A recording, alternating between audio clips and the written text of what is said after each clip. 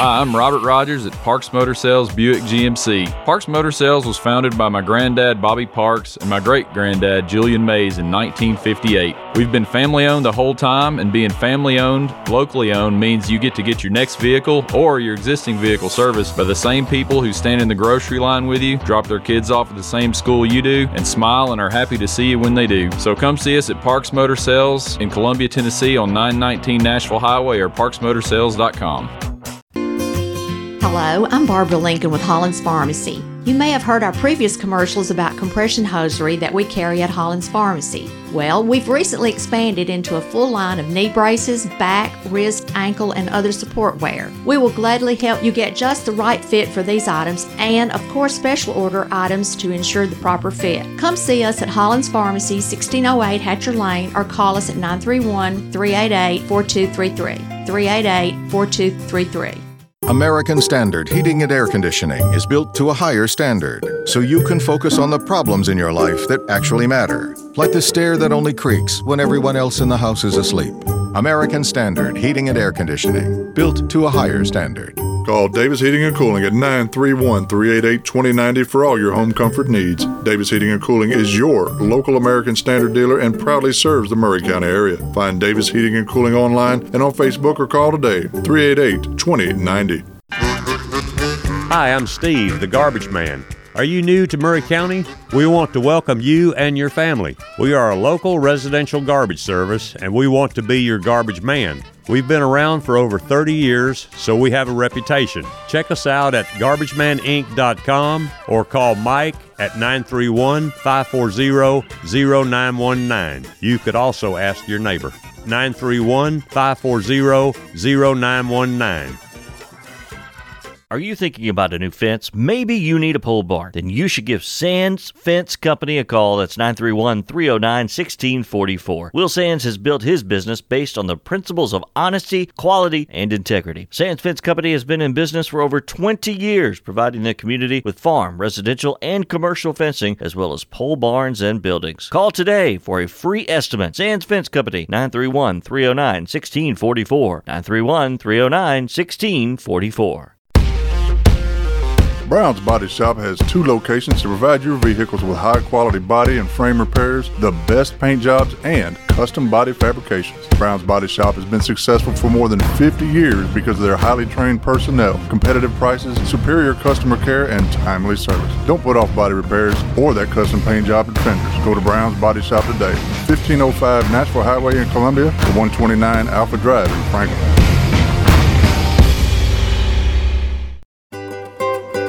For 40 years, the Jeweler's Bench has worked hard for their customers and provided the highest quality jewelry at the best price. They keep going back. Recent renovations have allowed them to expand their inventory.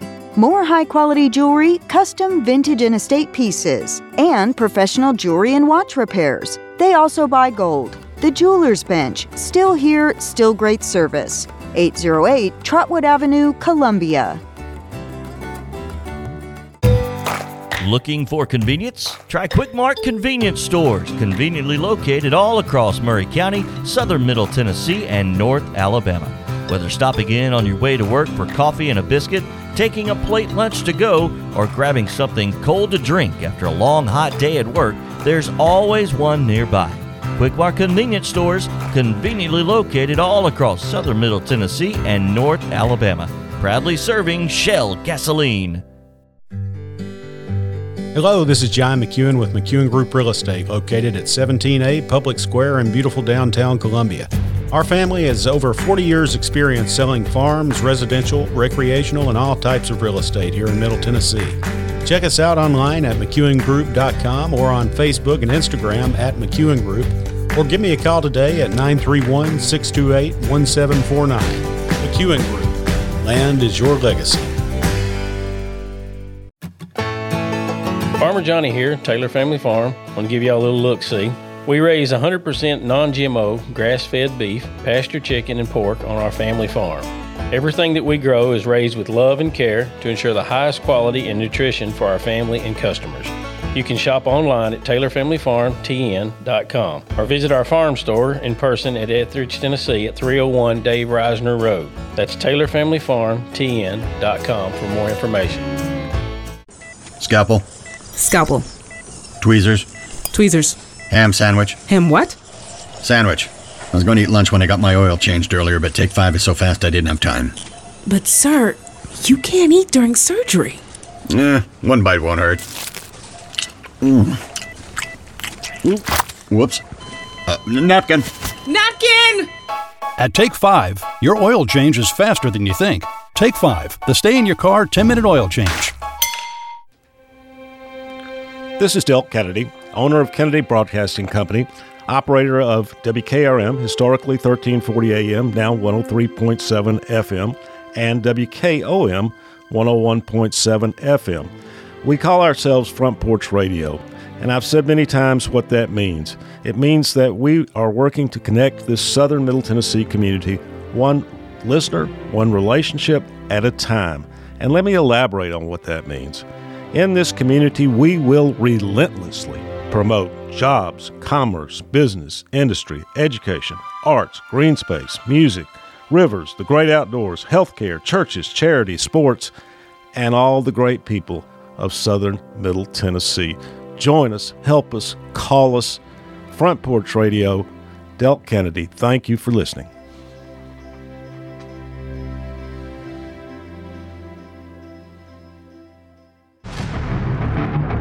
This is Clayton Harris, and you're listening to 101.7 WKOM Columbia.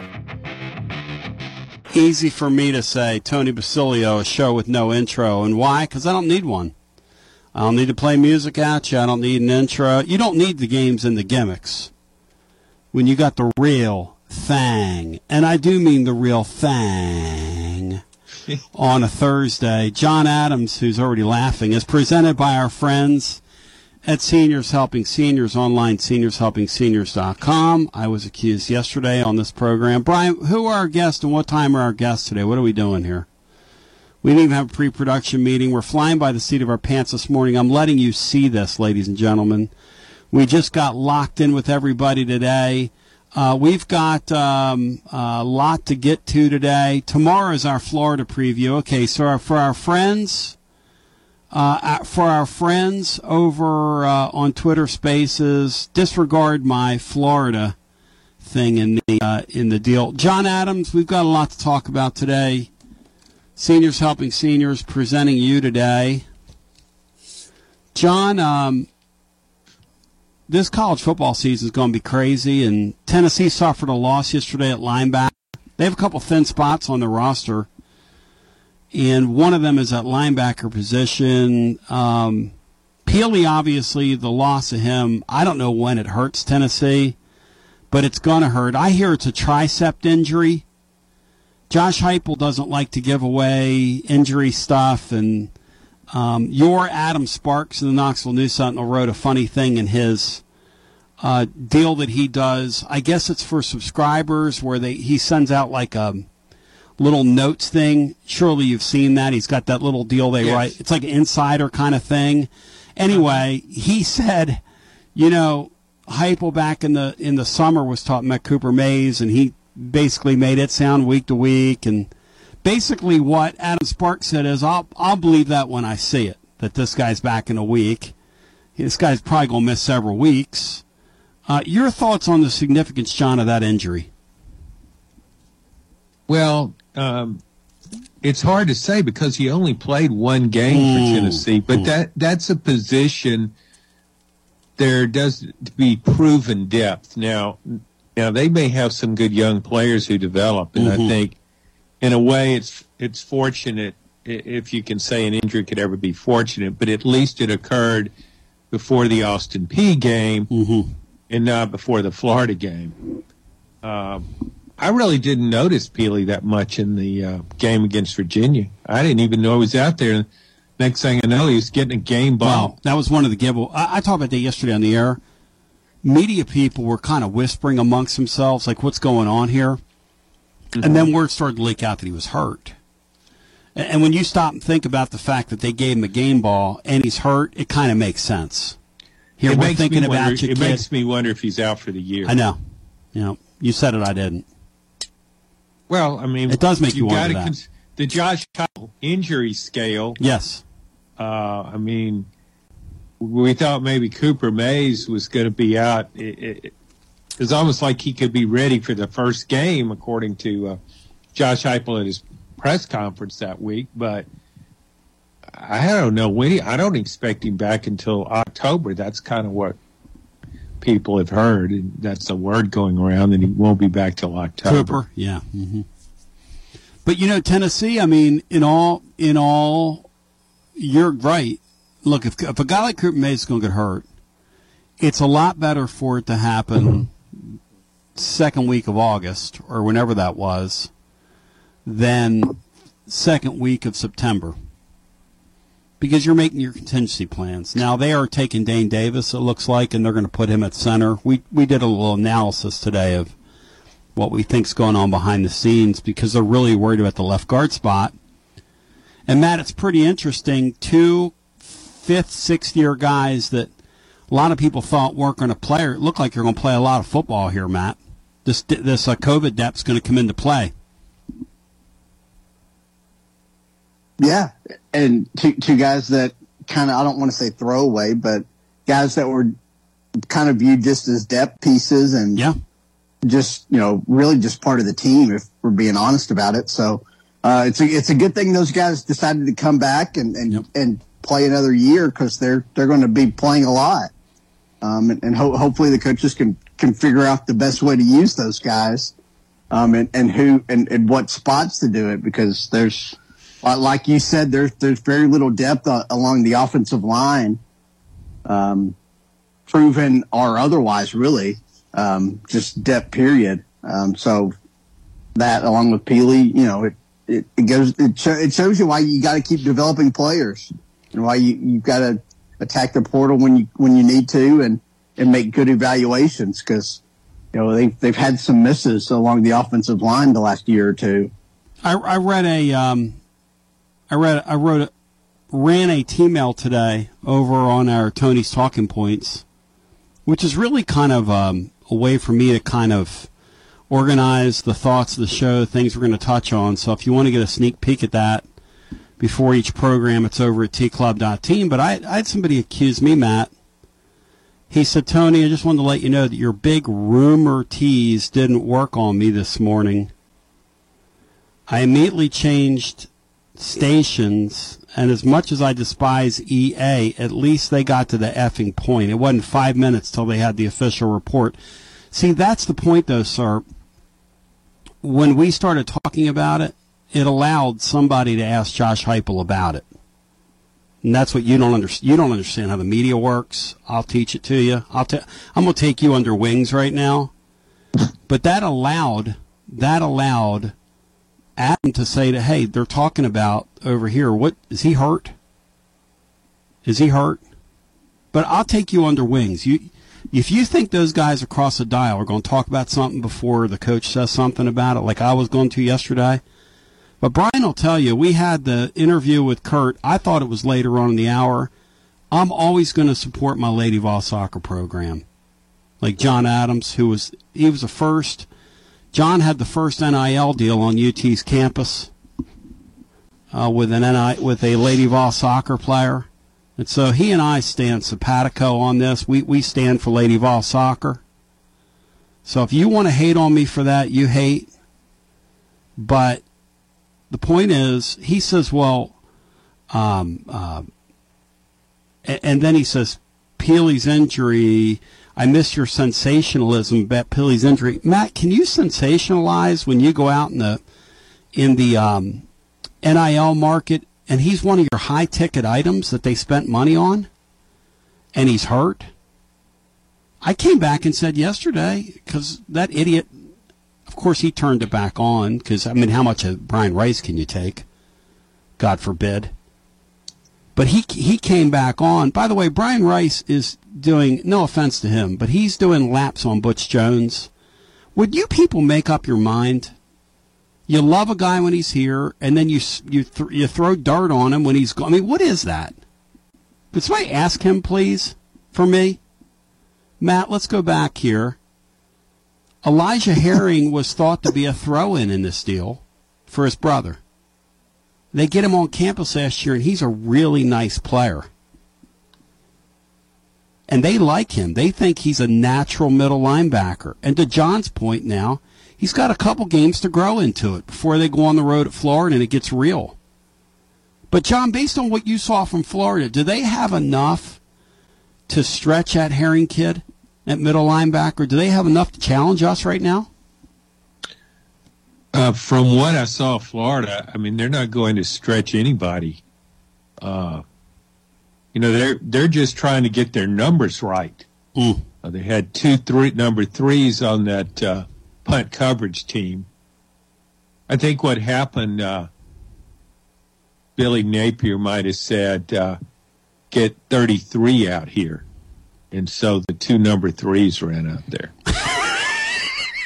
When they had, I think they called it an equipment violation, and Billy Napier, at the end of all that, is up there trying to tell their fan base, how can you field a semi-serious, to our friend Florida, how can you field a serious Division I football program, John, and have 2 of the same number on the field on the same play? How does that happen? And why do we have 2 of the same number? Why can't adults say no to kids anymore, John? No, that number's taken. What have we done as a society? And the officials missed it a couple of years ago in the Mississippi State-Memphis game, where Memphis had 2 of the same number on the field. Great memory. And returned a punt for a touchdown, as I remember. Changed the game. Yeah, they won a game because of it. Won the game, and there was something else that was missed in that game too. Anyway, I think it was SEC officials maybe that bungled it. But what's the irony in that with the number 3 is that Billy Napier is supposed to be this coach who deals in exquisite details. He's a detail guy. Yep. Nothing missed, every little T crossed and I dotted, and that's not what Florida looked like. I couldn't see anything, and I know it was playing a good team, albeit a Utah team injury-ridden without 6 to 8 starters in that game.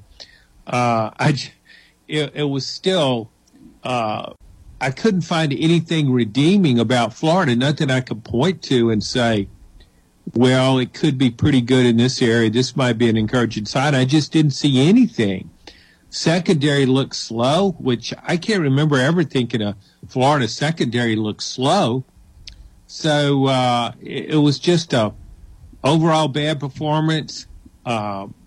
Granted, 1 game, but it wasn't like as though going into the season that many people were optimistic about Florida. I certainly wasn't. I just think it's a team with a lot of problems headed for another 7-loss season. Speaking of a program that's going to lose a lot of games, I've got to get this in here. I got to get Matt's thoughts, John's thoughts, Brian's thoughts. Butchie Boy, I'll say this for Butchie Boy, he just doesn't learn lessons. He didn't learn a damn thing from his time at Tennessee. Because he knows it all. That's why he doesn't learn lessons. That is one small, he already knows it all. Minded deal. We have a caller named Small Mind. It's a shame. It's a shame. Because this guy's like the original Small Mind. Listen to this. Butch Jones was asked yesterday about the pressure and the heat and the chatter on social media, and this guy still opens his phone up. This guy is paying attention to us making fun of him. Now, John, when you're paid that big failure money by a fan base to walk out the door and make you rich for life, shouldn't that fan base be able to victory lap on you when you go to your next stop and you're losing and have some fun with you? I mean, isn't that part of the deal? I know, but I mean, a couple of things about Butch. I feel like he's very limited intellectually, and so that's a handicap. And I think he's very insecure, and the insecurity causes him to react to things he doesn't need to react to. Why should he care what Tennessee fans think?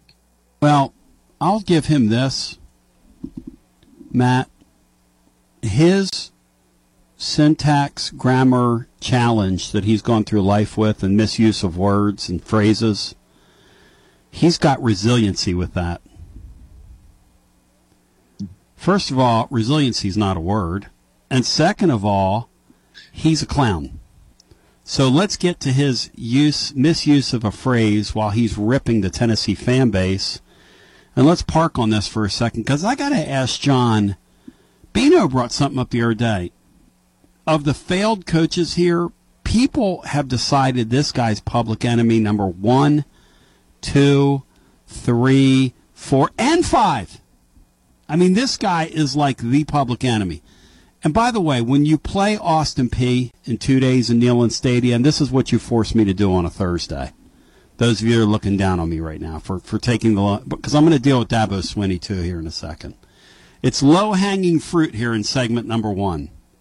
And here, ladies and gentlemen, is Butchie Boy to share with us how he hears you, Living Vol fan. He hears you. I don't check that at all. I mean, I would hope there would be people that would be upset. That means they have passion, but also I know that a lot of that is from another fan base. So I don't pay much attention to that. And I guess the thing is, whether it's another fan base or whether it's this fan base or whoever it is, they care because they're watching. So they must have some invested interest to watch. So I don't pay any attention to that. Trust me, I've been in the SEC for 8 years. There isn't anything that I haven't seen. John, they have invested interest, he said. Not vested, but invested interest. Your thoughts on Butch's turn of a phrase? Well, I think it's spectacular that Tennessee went from one coach to another, from Butch Jones to Jeremy Pruitt. And I don't see how it was possible to make consecutive hires and get two people who are so far removed from proper grammar. I mean, honestly, invested interest. It was as though they're both English was their second language. What do you think? I mean, if Butch Jones and Jeremy Pruitt sat across a chessboard from one another, yes, whom would you bet on?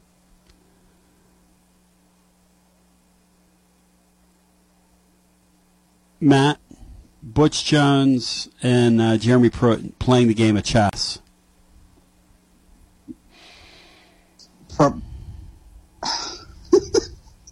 You guys just woke up and chose violence this morning.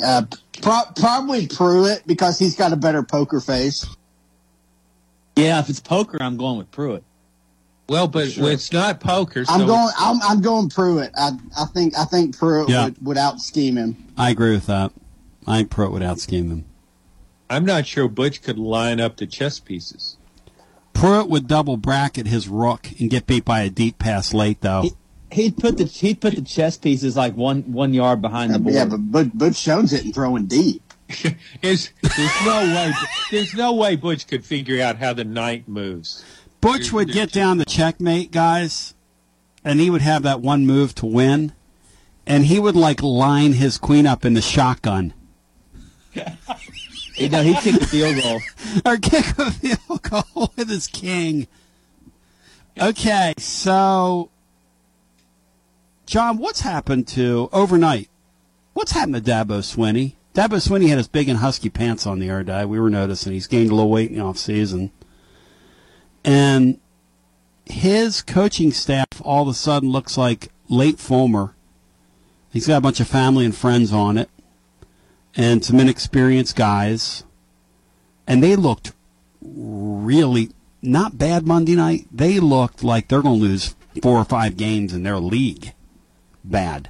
Not really bad. I'm talking like 4 or 5 losses in the ACC bad. Here is what Big Dave Ungeling, what was the guy's name last year, Matt, that's now at Washington State? I can't say his name. I can't say Washington. What is it?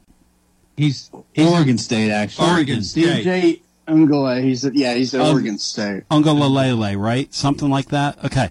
Here's what his dad said yesterday on Twitter about Butch. I get it. About Butch? You mean Dabo? I mean Dabo. Dabo. Come on, Tom. Yeah, be better, Tony. Quit sensationalizing. I bet you're against the portal.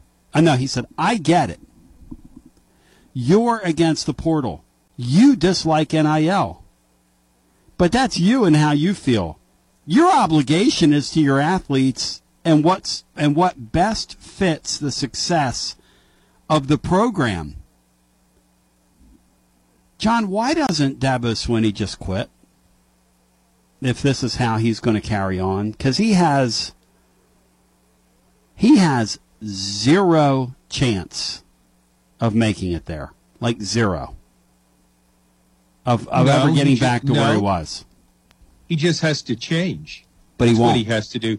Long-time successful coaches go back through college football history that won for many years were all able to adapt and adjust to changes in the way the game was played, to peripheral changes to the sport. Bear Bryant was as good as anybody who ever lived at that. And Nick Saban has been very good at it. The great coaches all do that. Dabo had a great thing going there at Clemson. I mean, he's going head to head and beating Alabama for national championships. Yep. You can't get any better than that. But you have to adjust. Excuse me. Nick Saban, anytime some rule comes out or there's some change, he rails against it. This is horrible. This will wreck college football. And then in the very next minute, he starts preparing to win that way. He rails against it, but he knows he has to adjust to it, and he does that every time. Dabo has been slow on the draw with that. I would still think that he would figure it out, that I've got to embrace the NIL. He was railing against it the other day, John, postgame. What's he doing? What does he do? The transfer portal. Dabo, either get in that or get out. Get in or get out. Oh, yeah. I agree. I would like to think that given the success he's had, he's capable of adjusting, but not all coaches can, and maybe he can. It would be as if with NIL and transfer portal, go back to when the forward pass was legalized in football. Yeah, we're not doing that. Are you crazy? That's not football. You line up, beat the man in front of you, move the ball. Yeah, you don't throw the ball. We're not doing that. Well, you got to adjust. Kirk Ferentz's boys catching strays, John, from Dabo. Yesterday at his press conference. Here's Dabo. Dabo's in a really strange way. Matt, I want you to comment on this. This is Dabo yesterday at the ACC at a news conference. Dabo talking about his moribund offense Monday night, which scored 7 whole points against, of course, these guys run like the wind, the Duke Blue Devils. We all knew that. Here you go. Oh, man, it was bad. Unacceptable. When your offense is getting compared to a Brian Ferentz offense, you know you have problems and a lot of work to do. Oh, man, it was bad. Unacceptable. When your offense is getting compared to a Brian Ferentz offense, you know you have problems. Matt, why would he drag poor Dabo Swinney? Why would he drag Brian Ferentz's offense, or Kirk Ferentz's son, or whatever that guy, however you pronounce his name? It's just Ferentz, I think. Yeah. I don't know, but I hope that's a bowl matchup of 2 7-5 teams with the over under will be about 35 for that one. The thing about Dabo is the whole culture deal, whether you believe it or not, I do think it's real there. And, he always is promoted from within with the coaching staff. And he built that thing. He didn't take over a program, on the brink of success. He was really a game or two away from getting fired after 2 or 3 years. So he built that and deserves a ton of credit for it. But his just failure to adapt, and he had the opportunity to do that. He could have, been a coach that thrived with the portal with his personality. Oh, but he chose not to, and he's failed to adapt to some of the way the game's going with that just anemic offense. Tony Elliott was running the same thing at Virginia, and he doesn't have elite players. So it's really going to be interesting with Dabo, because I feel like we always make the Fulmer and Tennessee comparison, but when Fulmer was on top and kind of on that downside, he wasn't making, $8 or $10 million a year. He didn't have this $100 million budget. Like, Dabo's the first coach that has all the success and gets all this money in this big money era who's going to start sliding, ironically, with a slide. And it'll be interesting to see how he and that fan base because I don't think he can get it turned around to where they're an elite program again. Now, we'll see if he can be that, 8 to 10 win type that makes the playoffs. But, their days of winning a national title are long gone. But it'll be interesting to see how, in this big money era, a coach like that navigates, the fan base's expectations. Here is Dabo Swinney's coaching staff, John, to make the Fulmer and the Fulmer comparison. Because I'm of the belief that when you hire your family and friends, you're going down. But to me, that's as old as it. And then when you dig in your heels, this is great news for people. Say, why are you guys parking on Clemson? It's highly significant that they slide. It really helps Tennessee. There's never been a time through history where their program being down hasn't helped Tennessee. It's hidden. It's baked into the cake, though. It's hidden. Tennessee's going to fight for them with players in Georgia. They're going to fight for them for players in North Carolina, South Carolina, Virginia. It's hidden. But to those of us that follow the sport and have historically, it's significant that Clemson slide. This is from a guy named Jason Magny on Twitter. Coach Magny is his name. He wanted to make a point here, at Coach Magny. Coaching experience prior to coming to Clemson. Wes Goodwin, first coaching job. C.J. Spiller, first coaching job. Tyler Grisham, first coaching job. Lemansky Hall, first coaching job. Kyle Richardson, high school. Mickey Kahn, high school. Thomas Austin, 2 years at Georgia State. John, when you surround yourself with family and friends and put them on your coaching staff, and then they brought the kid in who's related to the guy at USC. It looks like he's 12 years old, standing over there the other day. He had no answers. The USC coach's little brother, because Tennessee showed him the light in that bowl game, and Tennessee did show them the light in that bowl game. They showed them the light, but little did we know it was a train coming through the tunnel. Ironically, one of his former assistants was there, Dan Brooks. And he Dan had a Brooks great staff. I don't think they've been the same. Yeah, those guys were real. When he had Brooks and Steve Caldwell and that veteran coaching staff, compared to those kids, that's two different worlds, Bri. It sounds like an all-star team of former great players. Lemansky Hall was a great player at Alabama, I think, years ago. And I recognize C.J. Spiller. Great player, C.J. Spiller. But, are they good coaches?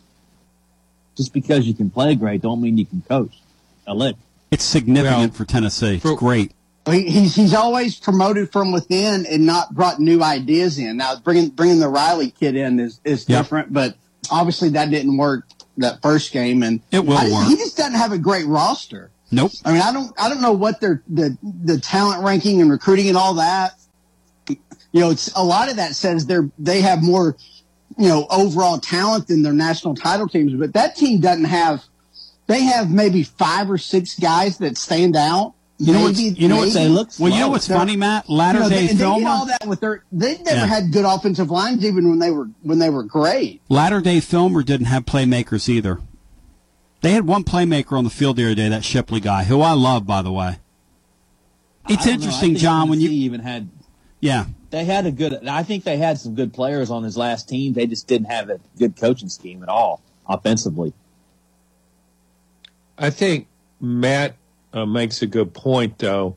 It wasn't as though Dabo Sweeney was handed the keys to a Maserati. He goes into a program that's down. And really, for a long time, I mean, Clemson hasn't been an elite program, and he turned it into an elite program. So he knows how to build a program. I just wonder if he can rebuild it. Now he needs a rebuild. Yep. Can he look at this thing, big picture, and say, we still have a lot to offer. Mm-hmm. We have winning. We've got guys in the NFL. We believe in what we're doing, but we've got to go out and we've got to take some new avenues now. We've got to get active, because as Matt said, this should be a program that can attract transfers. It should be able to attract transfers. If Dabo will embrace that, I think he can turn it around. But I agree, that coaching staff is not the kind of coaching staff he won a championship with. Not at all. He's got a lot of work to do there. You're talking about transfer portal, NIL, better coaching staff. He's got to do all that. One other coach I want to introduce into the cauldron today. We've got Butchie Boy, who's for some reason feuding with Tennessee fans. Well, he's won 5 games. 5 in 25 tries, but who's counting? Looked pretty good on national television the other day against Oklahoma, though. They're pretty good at counting themselves. 73-0, I think the score was. Yeah, they never were able to push it across the goal line. They could have scored. They could have got 90. Feels like 2017 menswear. He had to start his own. Menswear label called Feels Like 2017. So you're thinking that Coach Venables took it easy on him? He could have got more. Matt and I post game we Matt was on here calling for 90. Okay, how about this one, John? Because I'm gonna go back close to take you back home, the highways and byways. The LSU people have been kind of beating on Brian Kelly this week. He's sort of gotten the vibe. When he was at Cincinnati, nobody cared. And when he was at Notre Dame, he was protected. That's a different deal. LSU is going from the frying pan into the fire. I've believed that he's not going to be a good fit there long term because he's not going to like the way they're going to do him down there, the way those fans are going to do him. I want to walk you through something here. Caught red-handed. LSU coach, this is from MLF Football, as linked over at tclub.team today, the third of our links. I'm hanging out on here for a second. John Adams in the mix in the hunt with us. Brian Kelly says, caught red-handed, LSU head coach Brian Kelly says, beat the heck out of Florida State. It's not something that would ever come out of my mouth when asked about it after the Florida State game. It's just not in my background or nature to make those kind of comments. Little does Kelly know we have audio of him saying those exact words. Now, John, they were at some rib house in Baton Rouge. What's it called? TJ Ribs. They used to have Billy Cannon's Heisman Trophy there. Maybe they still do. And he was, this guy was, playing to the crowd. And he said, we're going to beat the heck out of Florida State. And then he went on to say, we're going to beat their blank on the air. And the people cheered and they went crazy. And why would this guy come out 3 days later and say, I never said that when it's on tape? What is this dude doing, John? Explain this to me. It really, and I'm not one to make excuses for coaches. I'm probably the last one. But I really wonder if he didn't realize he said that. It seemed very much out of character. But these coaches get caught up in these things, and you think a veteran coach would never do something like that, particularly one like Brian Kelly's been in a high-profile position at Notre Dame or everything. But I was shocked that he said that, even in that environment. But I just wondered if maybe he didn't realize he said those words. I've seen. Look, I was in Baton Rouge for the Tennessee LSU game. Yeah, advancing the Tennessee LSU game back when Nick Saban started. And LSU just lost to UAB. And the fans were going crazy on talk radio. They said, this guy, he'll never win here. They were ripping Nick Saban. Yes. He turns around and beats Tennessee. The rest is history. Fans, they are knee-jerk. They are in most places, but I think they're further along the continuum there. So they're going to react to every little thing. I mean, I still really like Brian Kelly as a coach. I think because he's won everywhere. They've got the he's embraced transfers. They've got the NIL money. That was a disastrous performance. And it affected the whole SEC, really. But really bad loss I to the still league. think he will win big there. Yeah, the SEC really needs Alabama to play well this week against Texas. Instead of getting mad over these comments, he said they need to get mad over his coaching because they were embarrassed coaching wise during that Florida State game. Their schemes, you talk about antiquated. That looked like yesterday what they were doing offensively. Yesterday on the Westwood One Radio Network. Yeah, Tony, and I don't know if you guys are guilty of this, but when I watched LSU last year, I thought Jay Daniels was a good quarterback. Yeah. But he was limited as to what he could do. I didn't see him as a guy picking apart a defense, reading the field, and all that kind of stuff.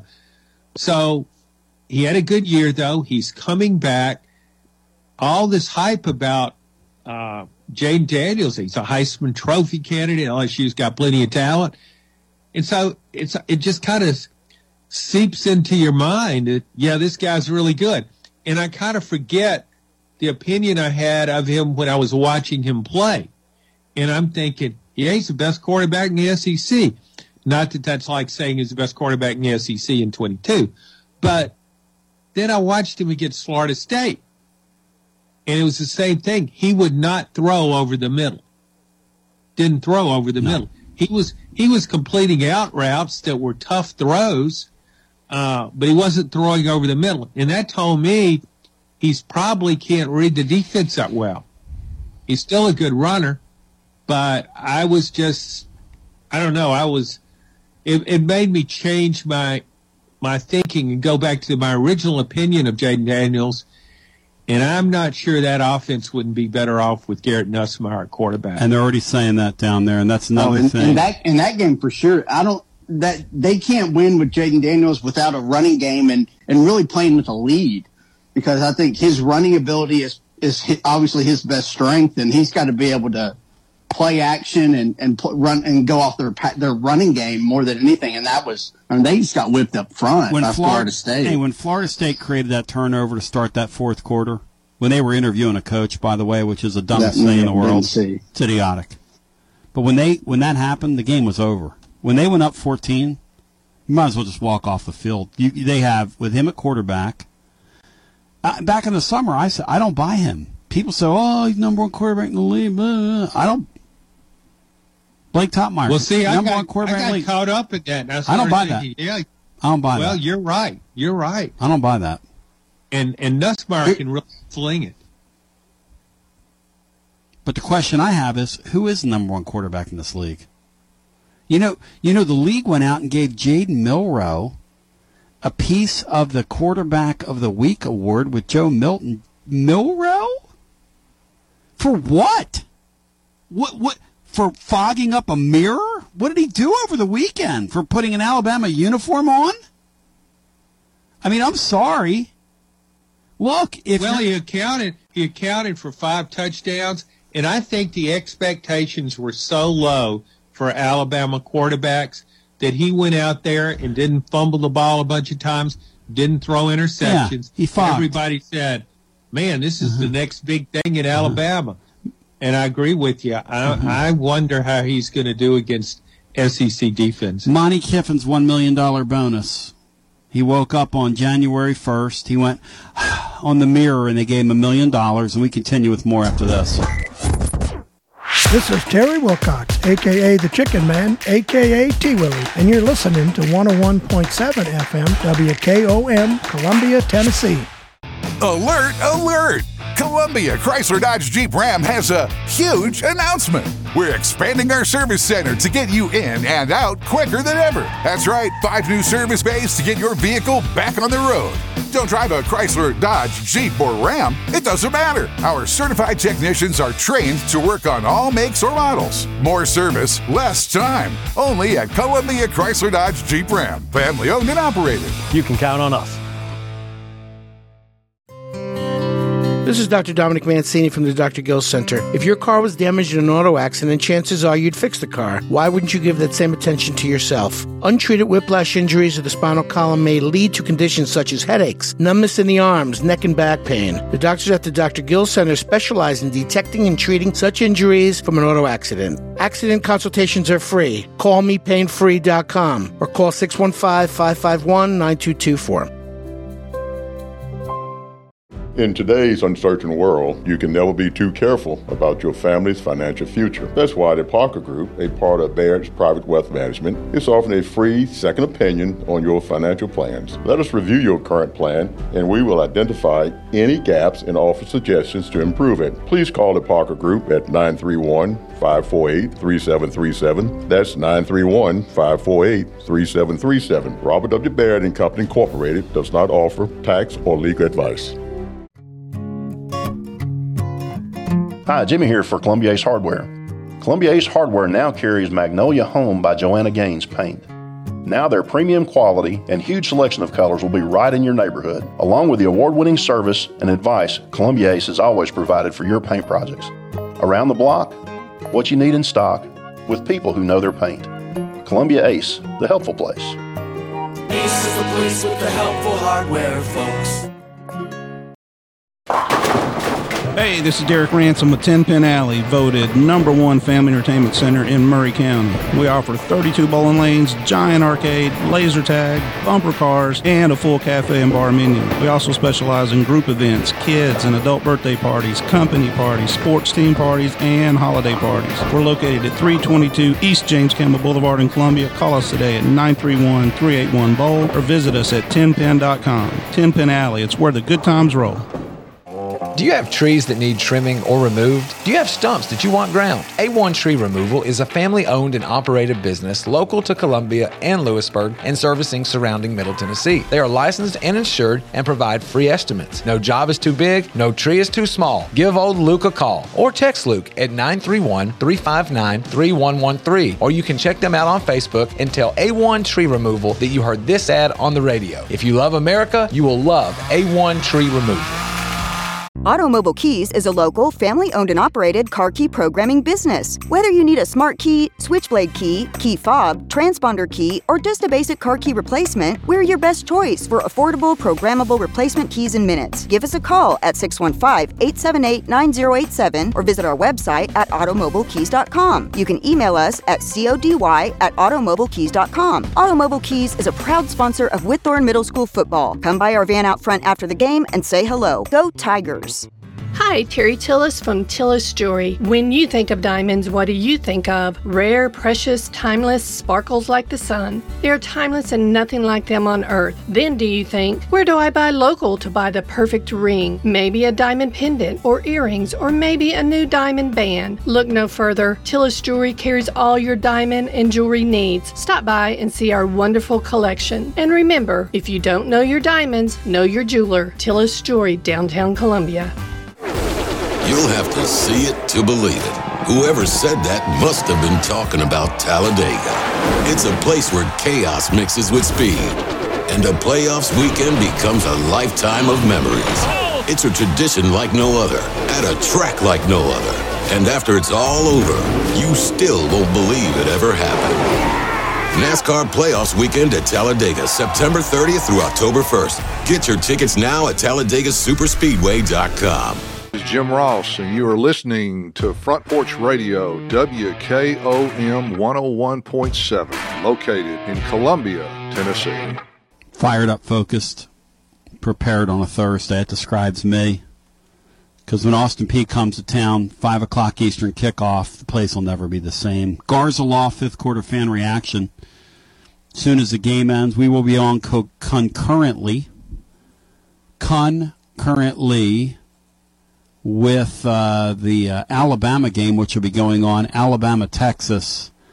There is Matt said it earlier in the week, John, sneaky good slate of college football this week. Sneaky good slate. Ole Miss has an interesting game.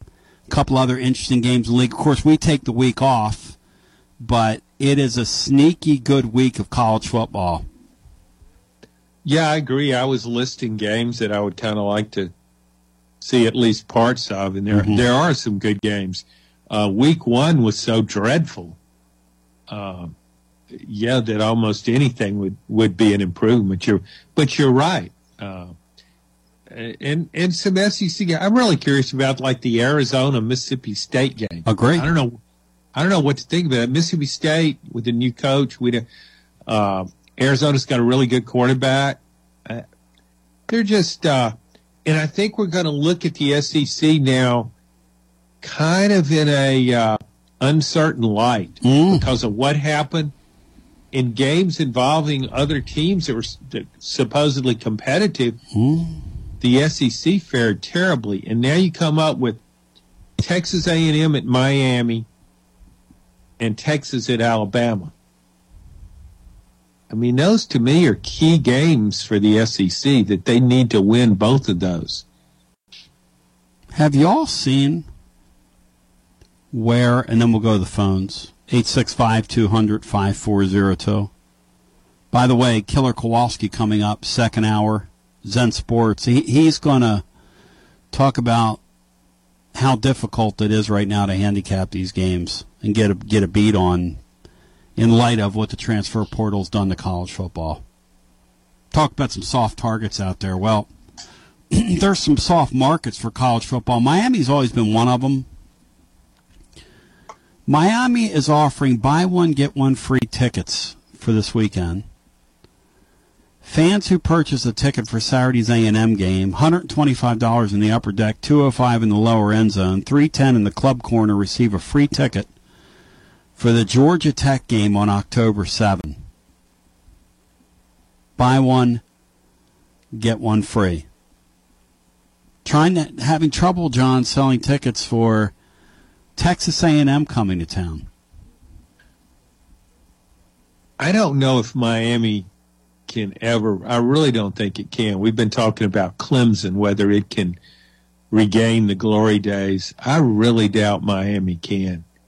Miami didn't have a very large fan base when Howard Snellenberger went there in the early 80s, built it into a powerhouse, and they became kind of a national team. A lot of people who'd never been to a Miami game, never been to Miami, became Miami fans. Yep. But their core fan base is not very large. I mean, I was at a game there once many years ago, 20,000 people in the Orange Bowl on a Friday night. So that's interesting. That kind of reeks of desperation, doesn't it? Colleges don't like to give tickets away. Brian Hartman, we want to thank Steve Parker for stopping by earlier. He brought you a gift. This is a vintage Emerson USA Team NFL banner for indoor-outdoor use, 28 by 40, 100% nylon fabric, Brian, screen-printed design, color fast to sun and rain, double-stitch construction made in the USA by Annenbry. This is a vintage item. A Jacksonville Jaguar flag, Bry, for you to start the season. Thank you, Stephen. I appreciate that. Thank you, Steve Parker. Brian, I'm just curious, why do you pull for the Jaguars? I think it was like a style of play, uniform combinations, the uniform look was more appealing than what the Titans had, I think, for me. So I think that was pretty much what it came down to. I remember, John, going to Smoky Mountain Brewery one Sunday afternoon, watching the Eagles out there. And Brian was sitting in there looking at one of the TVs behind the bar that had the Jags on. Brian, am I kidding? John's laughing. Brian, and it was one of those years where the Jags like had all win, And Brian was sitting there sweating that game like it was the 7th game of the World Series. Maybe it was Maybe it was 2 wins. Yeah. So this is real. I mean, People think Brian's doing a bit on the air. Matt, do you like in late December when Brian starts cutting promos on the Titan fans when they're getting ready to play them, and how tight Brian gets over those games? How seriously Matt he takes it? Oh, it's real. He was cutting promos on Josh Dobbs last year when it was a once in a lifetime opportunity for a former Tennessee quarterback who's beloved here. He was ripping him. NFL because of his Jaguars love. It was very shameful. NFL starts tonight, Brian. What's our game? It's Kansas City hosting Detroit. And by the way, Josh Dobbs has been named the starting quarterback for Arizona, which is interesting. Well, it's Tankapalooza for them. I'm not knocking Josh Dobbs, they're looking at Caleb Williams for next year. Tankapalooza for the. Tell us you're tanking without telling us you're tanking. Sam Hinkie is general managering right now out there in the desert because they are built to win a game, maybe. Let's get our and I feel sorry for Josh Dobbs. He'll run for his life behind that offensive line. Yeah, they're going to put they're sacrificing him to the wolves. That's sad, man. I hope he doesn't get hurt. Hello and welcome into our next call. How you doing, Tony? Yo. I need to get you off speaker, buddy. No, you don't. You sound great. Okay. I'm going to give you a little history lesson. This occurred in Dayton, Tennessee, 98 years ago. Scopes trial. Scopes trial. And who was the governor of this state when that occurred? John, John, did you know, were you surprised I knew about the Scopes trial, John, that I rattled it off that quickly? Yeah, but I'm even more surprised that Titans Bill brought it up. Who's the governor? Austin Peay. Austin Peay. He was the governor of this state at the time. Of course, at the time, that's when General Nealand really started making things happen at the University of Tennessee on their football program. Who were other Austin Peay notables, Titans Bill? Do we have that? No, I can't think of any more. This is really a Friday phone call, not a Thursday call. No offense, but you're kind of wasting precious time with John here. Well, I just wanted to give you a little history lesson on, I like their logo on their helmet. I love their logo on their helmet, and I love Clarksville. I learned something, Titans Bill. What'd you learn? I learned that Austin Peay was the governor of the state. I didn't know that. Oh, yeah. I knew they had the governor's name, but go Peay. I didn't know that. That makes me. It raises my level of respect for that program coming in here to Neyland Stadium. Dave Link wrote a great book about Fly Williams, and they used to chant "Go Peay, the fly is open." The fly is open. Let's go Peay. Yep, that's how it went. I think. Yep. And, of course, they made a movie based on that trial. And who were the stars of that movie? Tracy. Shirley Jones? No, Spencer Tracy, Gene Kelly, Dick York. Dick York? Was Dick Sargent in it? No, he wasn't. Dick York from Bewitched? From Bewitched, yeah, he was in it. Were you a fan of Bewitched, John? Yeah, I watched it some. Do you think Elizabeth Montgomery? What'd you think of her? I liked her. I had a crush on her. Really? Yeah. So, man, did she play all the characters on that bill? Did she play like her sister and her cousin and all those? Was that her? Like they would dress her up in different makeup and stuff?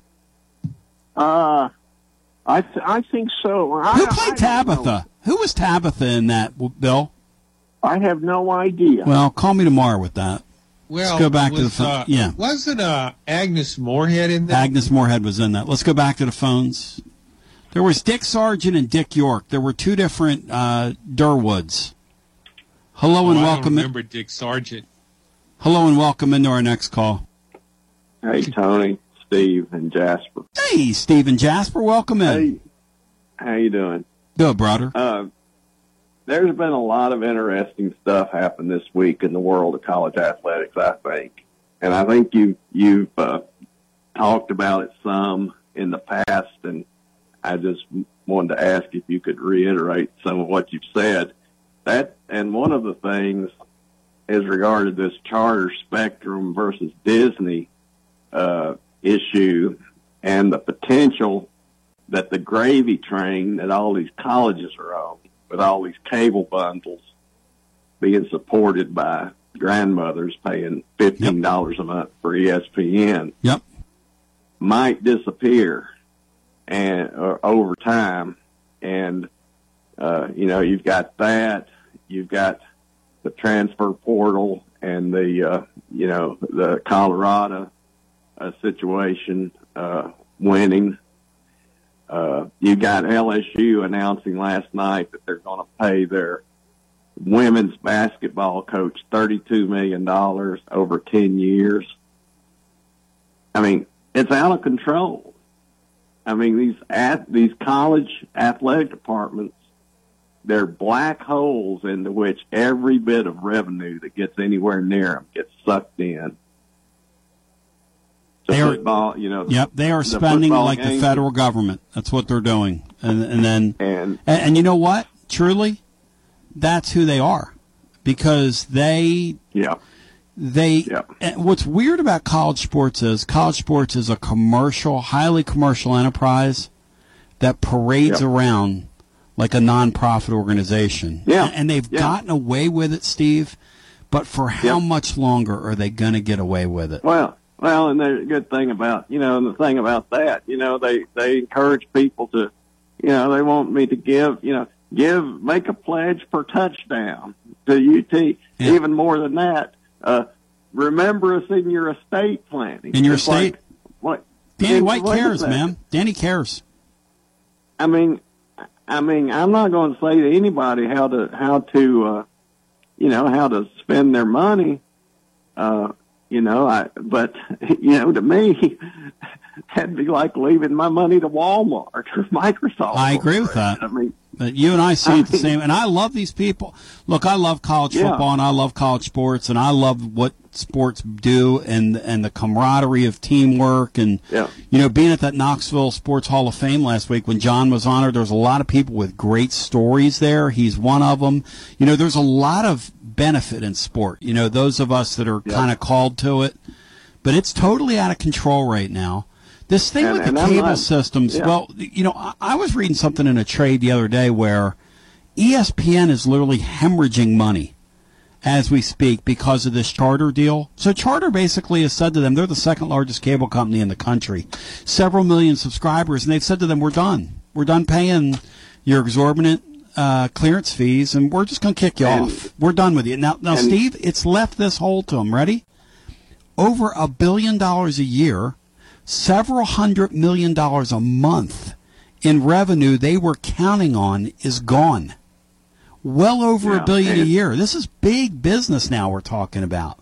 Big business. And I read that I went back last night and was reading some of this stuff because I don't have that good an understanding of it, but apparently they have what they call kind of most favored nation situation where if they give Charter a deal, all their contracts say we got to give that same deal to Comcast. We got to give that same deal to this other big cable company.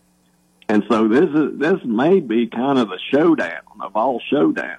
What they're saying, those that follow this say this is the first step that's going to lead to a seismic shift of the way we consume sports on television because you are soon going to have to get on Amazon, just like MLS fans right now have to, if they want to watch that sport, they have to go buy a tier for over there with not Microsoft. Who is it? It's the Apple. With Apple, Amazon is about to jump in bed with ESPN. And John, what wouldn't Southeastern Conference fans pay to watch their games on television. We're about to find out. Not what would they pay. What wouldn't they pay, John? We're about to find this out. We're about to find out. Yep. And I'll say this, the ticket price is up there at Nashville for that Virginia game. What wouldn't they pay? I couldn't believe what they were selling the tickets for. And there were people and they sold crawling to get in there. But they didn't sell one to me. I said, I'm not paying that. I went on the secondary market and I said, okay, I found one for a reasonable price here. But you get in for like $60? I got one on the club level for $100. Not bad. Now it was a single. Yeah. It was a single. But I said, I'm not paying. I'm not going to do it.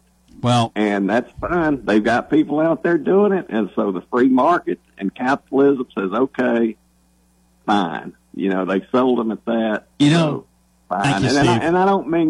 I don't mean to just criticize that. I don't mean to. No, it's everywhere. Tennessee. It's everywhere. Every school. Everywhere. Every school has their black hole. Yep. Every one of them. Thank you, brother. And it's out of control. Thank you. Right. When a women's basketball coach is making $3 million a year, it's totally out of control. Go ahead, Brian. When you put a game on like a streaming service, yep, and it's a lot of money to get, yep, it's also going to help demand for the tickets at the game go up. I think if they got a lot of people that just don't want to, that would rather almost pay to get in the stadium than pay for the streaming service. I doubt that. Maybe. I don't know.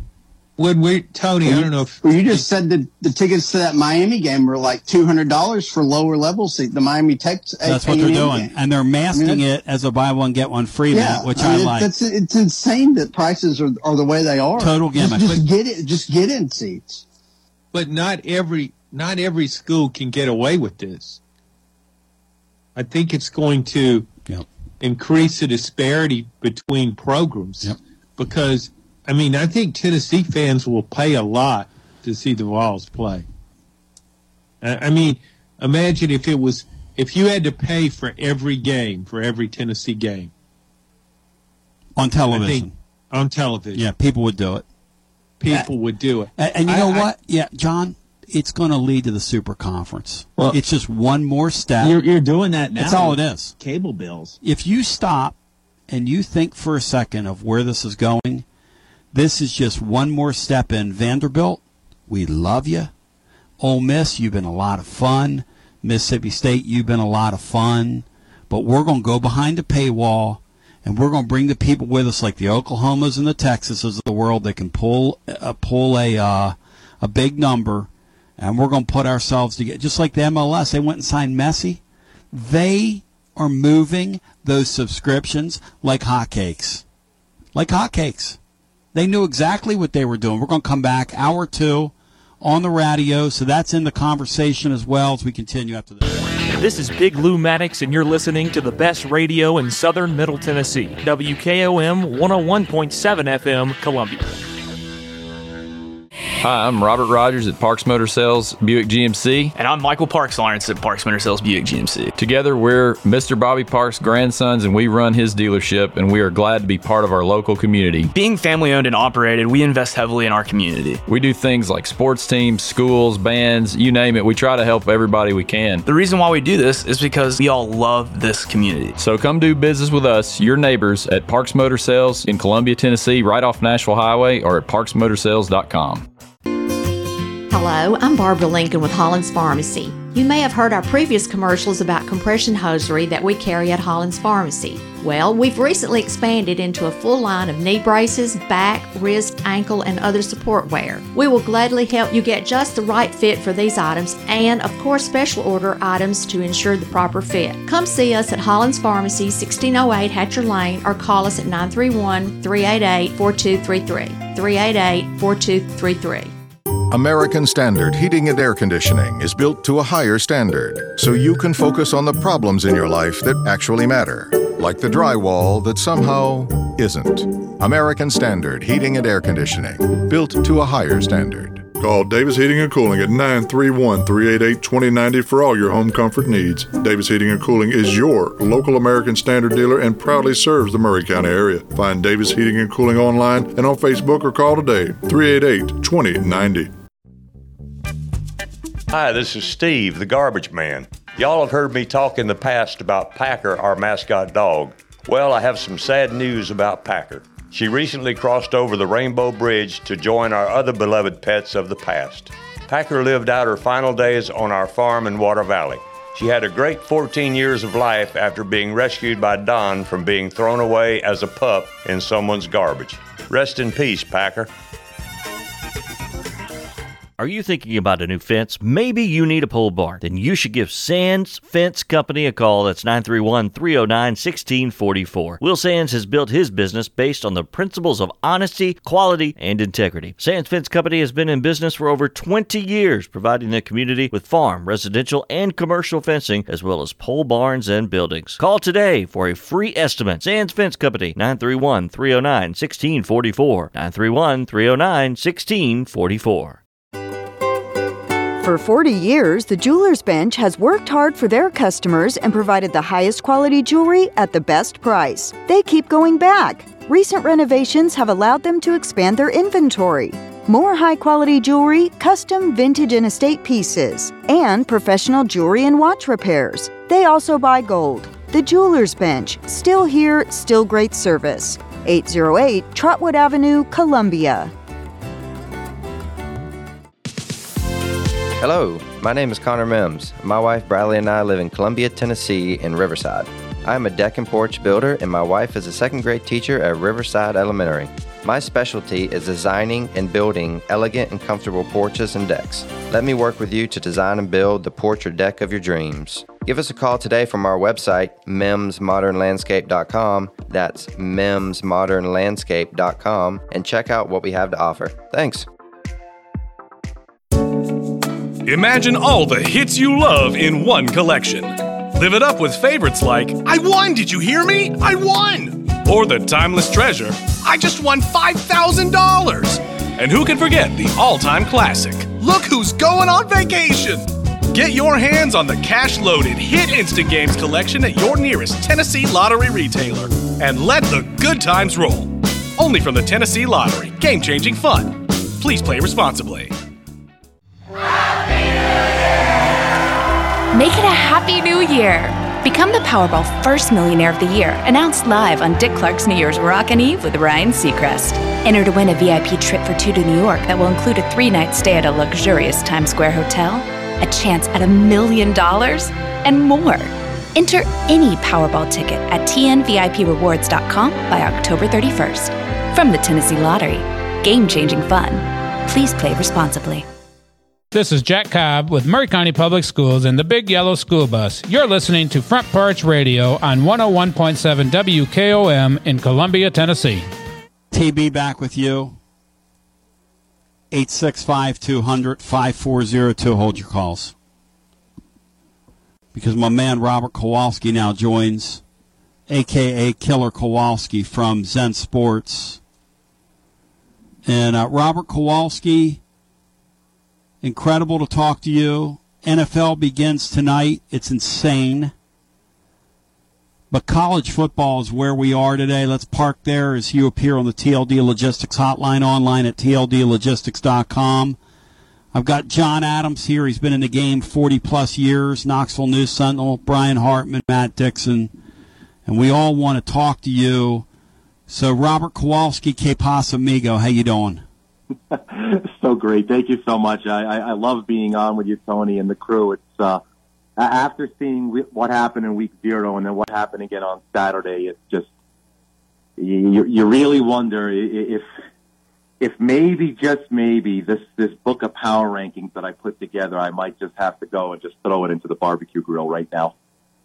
No, we were talking about that very thing the other day because we invited you to come on the show Tuesday. And you said, "Hey, man, look, love your show, but man, I've got to recalibrate here. Let's talk because my guy Nashville Lee, who makes bets for a living, and we're going to do our winners and losers show tonight, presented by our friends at Miller Lite, but he says that Joe Public is going to overreact to this Colorado deal. Now, your thoughts on that? Is Joe Public overreacting to Colorado, or did you guys have to recalibrate after week 1? I really wanted to open Nebraska a far shorter dog, especially after looking at what they've done in week 1. I mean, Nebraska puts up 10. They have 295 yards of total offense. Total offense. I think Colorado had that at the half. Defensively, it just doesn't. Maybe it does make sense after all. Maybe it's just really the upside down world all over again. I had to open it 3, and then the first press was all over Colorado. So I said, fine. How about 3.5? Maybe that's the ceiling.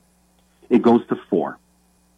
And then 4.5 before finally I get pressure back on Nebraska. So there's, to me, at least from our perspective here at Zen Sports, that seems to be the ceiling. Colorado 4.5. Right now, everywhere you look is Colorado 3. And this is, I'm really not sure if that's where it's going to sit. The total is what I'm also a little concerned about, because that's hovering near 60 points. Tony, I don't know if Nebraska's ever seen, this kind of high altitude air, but in a few days they're going to have to adjust to it. And they're walking in there like a sold out building. All of a sudden, there's just like there was nothing there. They let their whole football team go last year. Yep. Is there any way to account for what Colorado has done through the whole modeling process and what you did in the summer? What you thought they had on their roster versus what they have? How disparate is it? The two concepts. I thought that prior to, forget about what we did this off season, going into this year's games. Last year, I said, and I probably already mentioned it on the air with you, we were entering the wild, wild west of college sports. Yep. This puts a stamp on that.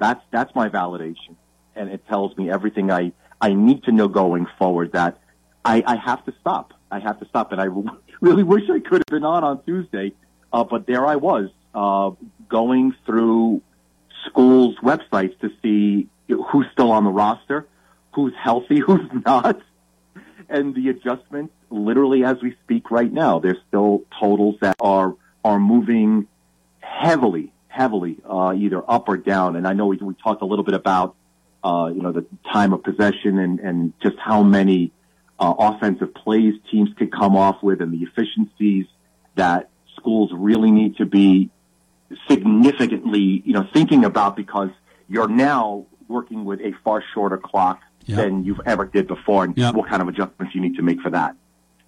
To some, Robert, the belief is that you're now seeing 3/4 of a football game versus what you saw last year, especially when there are two competitive teams on the field. When there are two competitive teams on the field, you're seeing a shorter. Now, in blowout games, people are going to run their plays. It is what it is.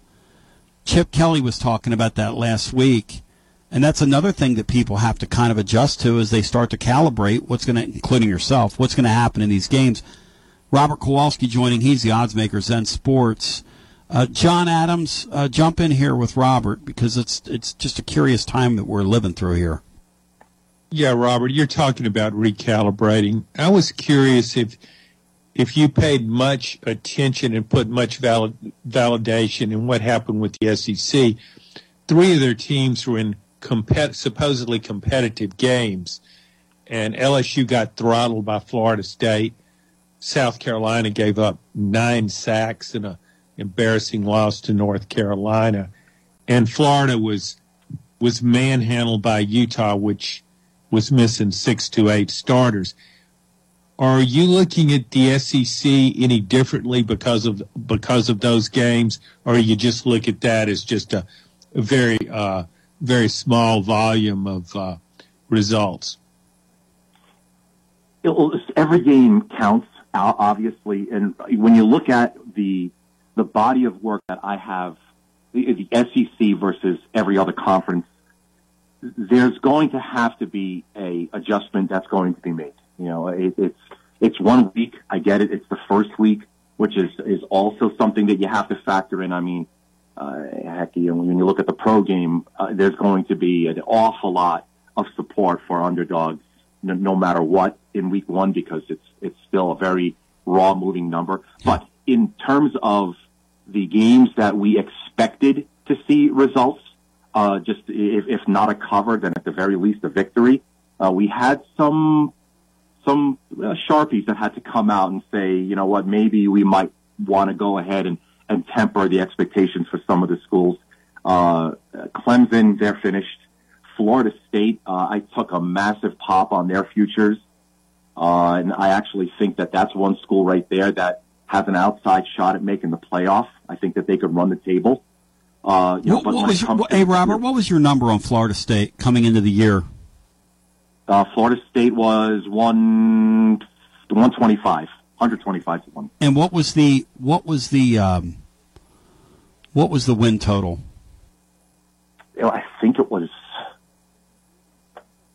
8.5. Oh, wow. Uh-huh. Yeah, because there's no accounting for the transfer portal. Nope. I mean, there's just who would have known that? Like, who? John, in all fairness to everybody involved here, I mean, and I was telling John yesterday, we have a mutual friend who gambles, you know. And his thing was, he went through the way he did it. First couple weeks, he said, I'm going to play every team that won the transfer portal.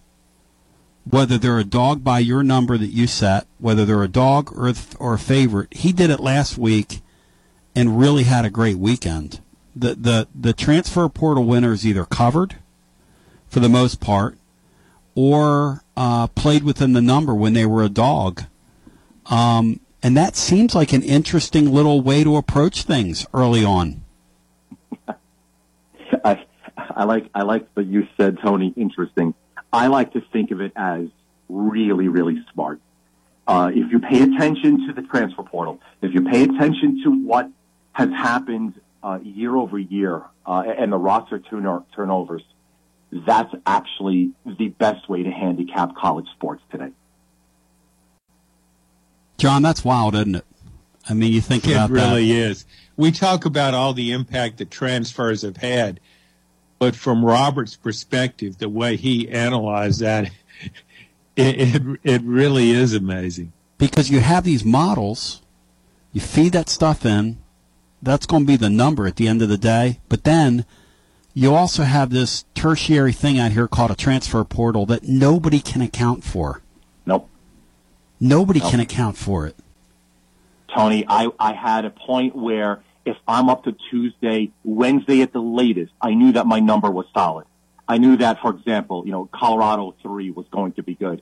Alabama 7 over Texas was going to be good. Now its term is price discovery, line discovery, and I'm in it up until the morning of, in some cases.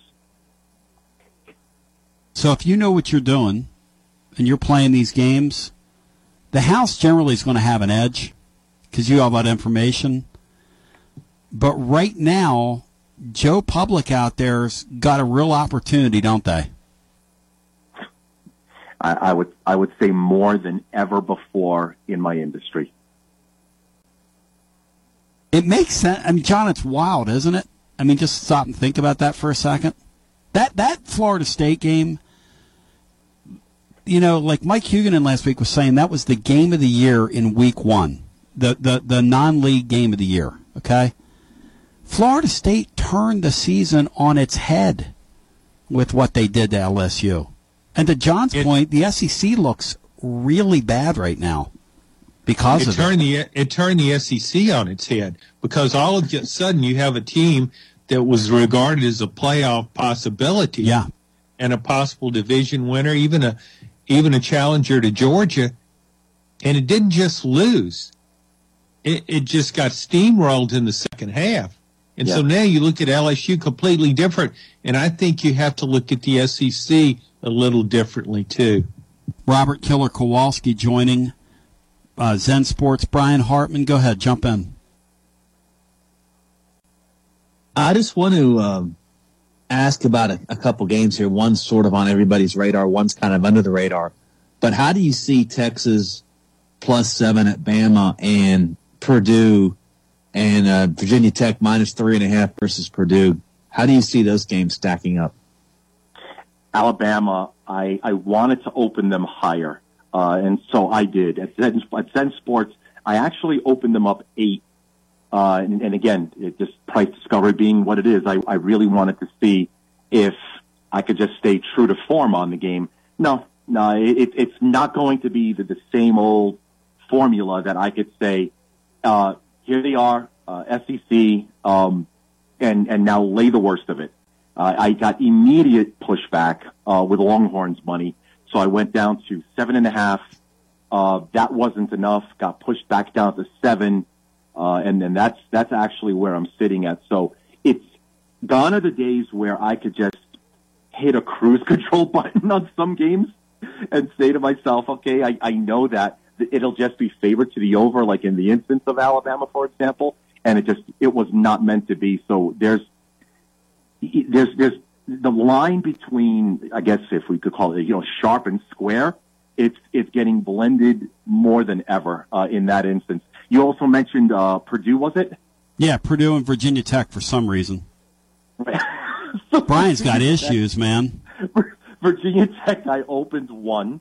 And this game, I was playing hot potato with.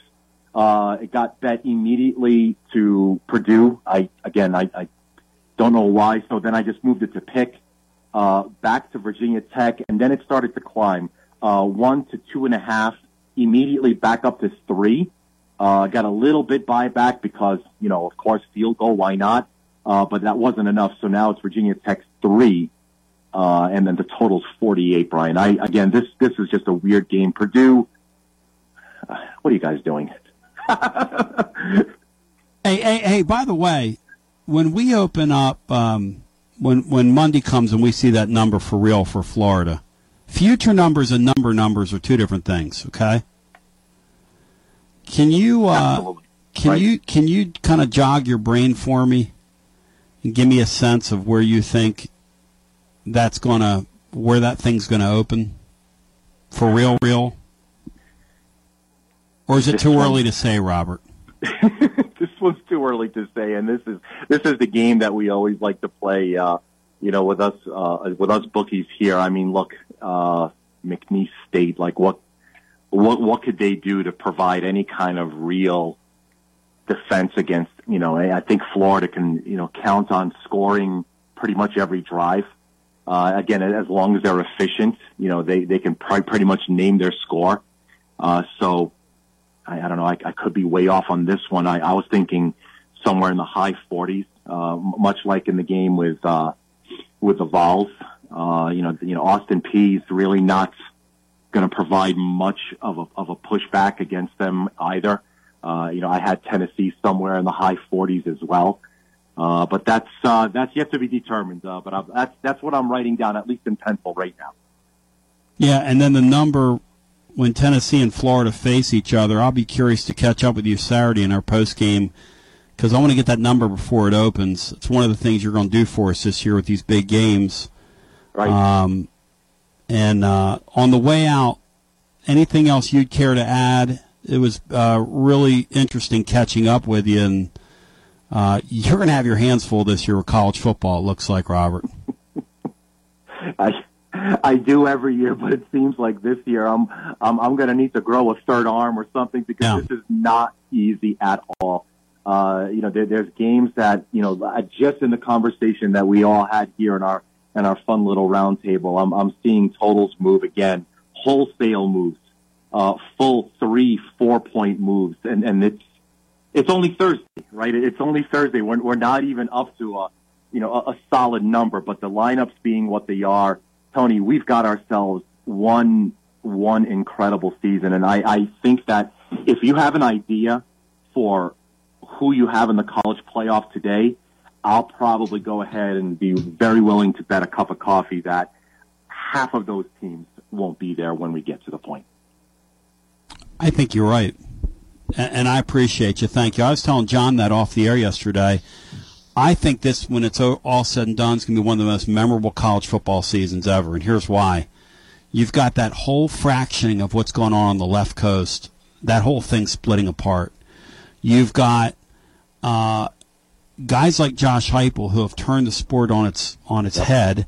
You've got guys like the guy at Clemson who looks out of time, but yet he's trying to assimilate a modern offense. It did not go well the other day, but what's it going to look like in 5 weeks? You've got upstarts like this thing at Duke the other night. You've got that Florida State team that who knows what we saw. It's going to be, and then in the SEC, the things you thought you believed don't look like they're real. So I don't know. Then spotty quarterback play all over the country is another thing that's going to drive what's going to happen in a lot of these signature games. But Killer Kowalski, go to it, my man. I appreciate your time, my brother. I appreciate you, Tony, and I'm here for all of it. Thanks so much for having me on. It's a pleasure and honor. Thank you. John, I really think that the betting public this year, the first couple weeks, if you can find them, there's got to be some soft spots in what these guys are doing because there's no way to account for it. That was insane what we saw last week with Colorado. Insane. I don't know if you saw the comments from the TCU linebacker, just pretty much eviscerating his own team about how horrible they were, how they gave up, how the defense coordinator actually had a good plan laid out, and they failed to execute. We're so caught up in what Colorado did because of Deion Sanders and just all the transfers. Excuse me. That I don't think anybody looked at the other side of it that much and said, well, maybe TCU's just not very good. And I think that's a possibility. That the Colorado-Nebraska game is really intriguing to me. In fact, based on those results, I'm thinking Colorado should be like a 7, 8, 10-point favorite. And they're not. Over Nebraska. And they're not. That's the point. So that tells me Nebraska might win that game. Matt, and it goes counter to everything we saw last week. We've walked through the wilderness here as Tennessee fans, and Matt has a really, really food for thought point about those poor Nebraska people, which is, imagine being one of those folks, 4 o'clock tomorrow afternoon, and if Deion Sanders takes a roster and flips it over. Just flips it over. Takes a bunch of kids from historically black college university team. That's what he's got. And then mixes it in with some guys and hires the Kent State head coach who's got the Josh Heupel type offense that they run and some of the different things like that. Imagine what those poor people are going to feel like Saturday night. Because, Matt, you and I am so cheering for Nebraska to get back. You know, Laura looked at me. She said something really good Sunday night or Monday night. You know, it's weird seeing the Seminoles back being elite again, but darn it, it's good for college football. That was her comment to me. It's kind of fun to see these guys back on top. Just a little different flavor, a little something different. We were getting so stale at the top of the game. Tennessee crashing the party last year, if they could have beaten South Carolina, would have been a really, really great thing for the game. And if Florida State can sustain this and can run through the deal, and I don't know if they can because I don't know that I trust their quarterback. Quarterback play in this deal this year is so spotty across the board. It's such an interesting part of the game. And Robert might be right. You know, let's do this. Who do you think the 4 playoff teams, John, are going to be today? If you were to say this. Who are they? Based on week 1. I'll take Georgia, Florida State, Michigan, and wow. It's weird. Is USC going to be one of them? Tony, I can't. I'm not sure. I can. Maybe Oregon, Southern maybe? Cal. Southern Cal. Southern Cal or Oregon. Go ahead, bro. Interesting thing. You talk about quarterback play. The Spencer Sanders quarterback from Oklahoma State that was really good out there for a few years. Yeah. Transferred, and he was supposed to be someone who was coveted, but he can't even get on the field at Ole Miss. Well, it's weird, man. I don't think he was very coveted. He's so beat up. He suffered a lot of injuries out there. He was a gamer, played a lot of ball for Oklahoma State, but I don't think he was 100% healthy when he left there. But the quarterback play is so paramount now in all of these discussions. And it's spotty. And I look at the SEC elite teams, Alabama, Georgia, LSU. Still, I would have to think of it as, and even in Tennessee. Tennessee's the top. Yep. Those were my top four, I guess, in the SEC. And there were questions about Joe Milton from Tennessee's own fan base, and I thought he played well in the first game against Virginia, as he did in the Orange Bowl. Yep. But I mean, nobody's comparing him to Caleb Williams at USC.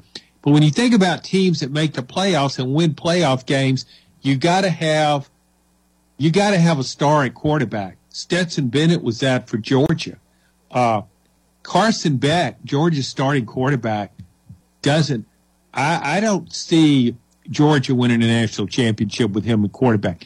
I don't see Alabama making the playoff with Jalen Milroe at quarterback. I know he put up good numbers, but stats are so misleading, particularly in these non-conference games. Yep. You really need to watch the games. And now I look at LSU differently. I'm reminded that Jay Daniels, supposedly an elite quarterback, really isn't an elite quarterback. And so these are the top teams in the SEC, and so I wonder about those teams. I really like Texas A&M the first week against New Mexico because of the way that offense was reconstructed with Bobby Petrino coming in there and the way Connor Wigman operated at quarterback. Yep. If I'm Georgia, I'd rather have Connor Wigman at quarterback than Carson Beck if I'm trying to win a national championship. Hey, Matt, that could be a sneaky game right now for a lot of people on a lot of people's schedule, that A&M team, because of how vertical they looked last week. That's a little sneaky. And by the way, I sell Texas A&M. It won't be sneaky when it happens because I think they'll be coming off a win over Alabama. There you go. Listen. I sell A&M every week in those big games. It's in College Station. It's in College Station. Yeah, it's tough. I agree with you. The Texas A&M team I saw and the Alabama team I saw, I like Texas A&M better. And I know that seems far fetched, but given A&M lost 7 games last year, but it also played Alabama right down to the last second. You know, John, I thought this back in the summer, but I'm looking at Tennessee's schedule. Brian said something the other day, which I wrote down, made a note.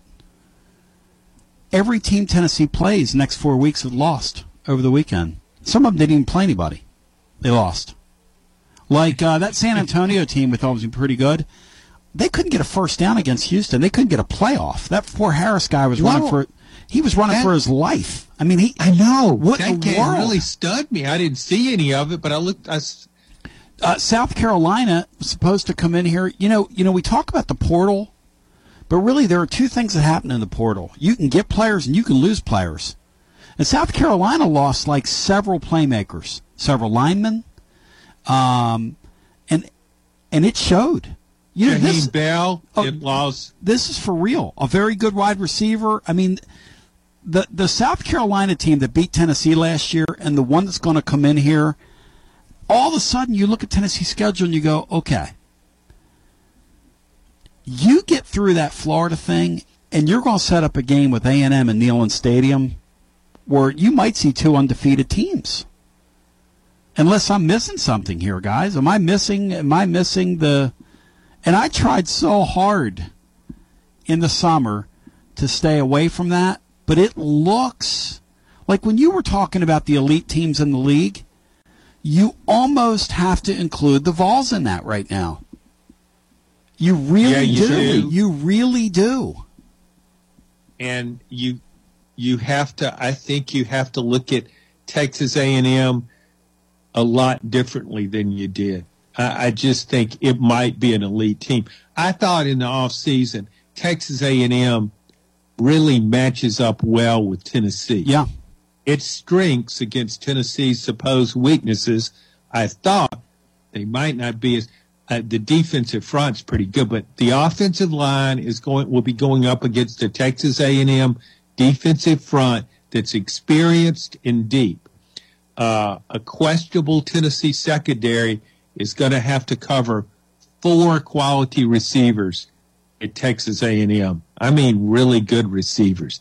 Nobody else will create those issues for Tennessee as much as A&M. And I tell you what really matters to me in that game, how Tennessee should be really grateful. They're getting Texas A&M in Neyland Stadium. I think that could make all the – I like Tennessee at home. But if Tennessee were going to College Station right now and playing that game – from after just week 1, I would probably favor Texas A&M. That's just a huge difference. That's a game day candidate. The what?